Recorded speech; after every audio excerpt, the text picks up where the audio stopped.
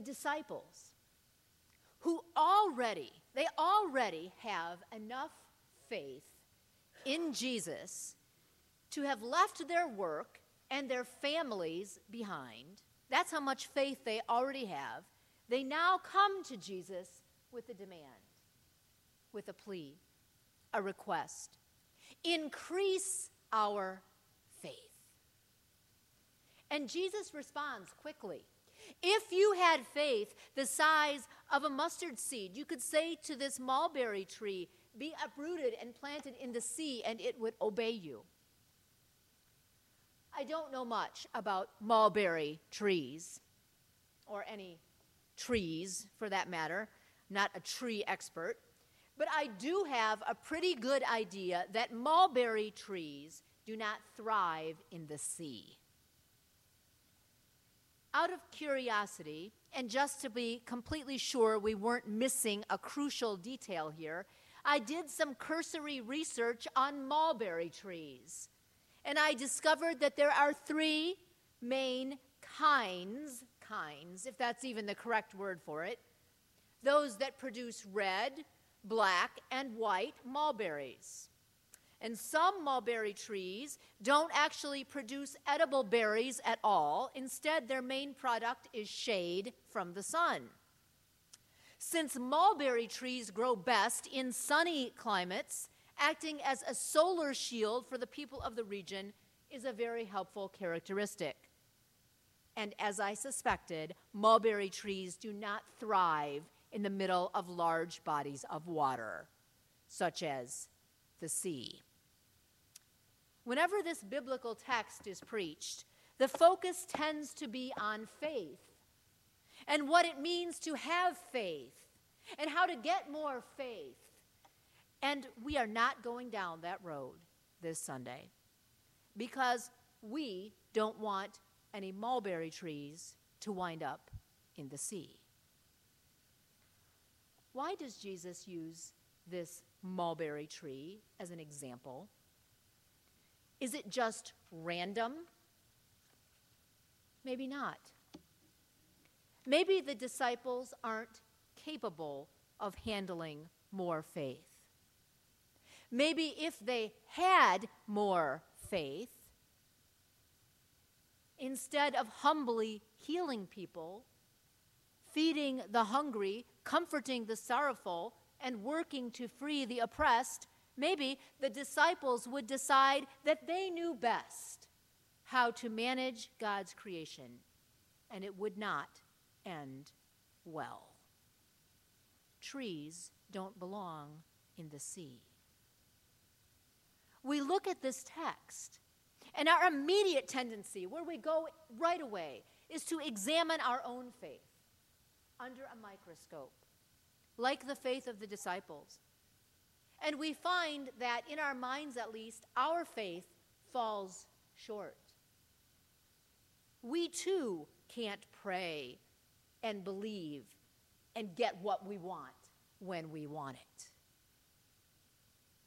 Perhaps we have only a little faith, too. And thank God for that. Bigger isn't always better. More power isn't the answer. Because we, like the disciples, I don't know how to handle it. Jesus rejected power. When the devil offered it to Jesus and said, "You can do all of these things," Jesus said no. His greatest victory came through laying aside his power, reaching that lowest moment in his faith, where Jesus cries out, my God, why have you forsaken me?" Then God can do the greatest work, when our faith is little and humble and we are broken. You may have heard about the biography of Mother Teresa of Calcutta. It was published about 10 years ago in 2009, and it was called "Come Be My Light." And this biography made the cover of Time magazine, not because of any new information, miraculous information about this saintly woman, but rather because of the exact opposite. The startling revelation that Mother Teresa, for 50 years after starting her ministry to the poor and destitute of India, for 50 years, she felt as if Jesus was completely absent from her life. Here's what Mother Teresa said, an excerpt from that Time article. That perceived absence of Jesus seems to have started at almost precisely the time Teresa began tending the poor and dying in Calcutta. And, except for a 5-week break in 1959, it never abated. Although perpetually cheery in public, the Teresa of the letters she wrote lived in a state of deep and abiding spiritual pain.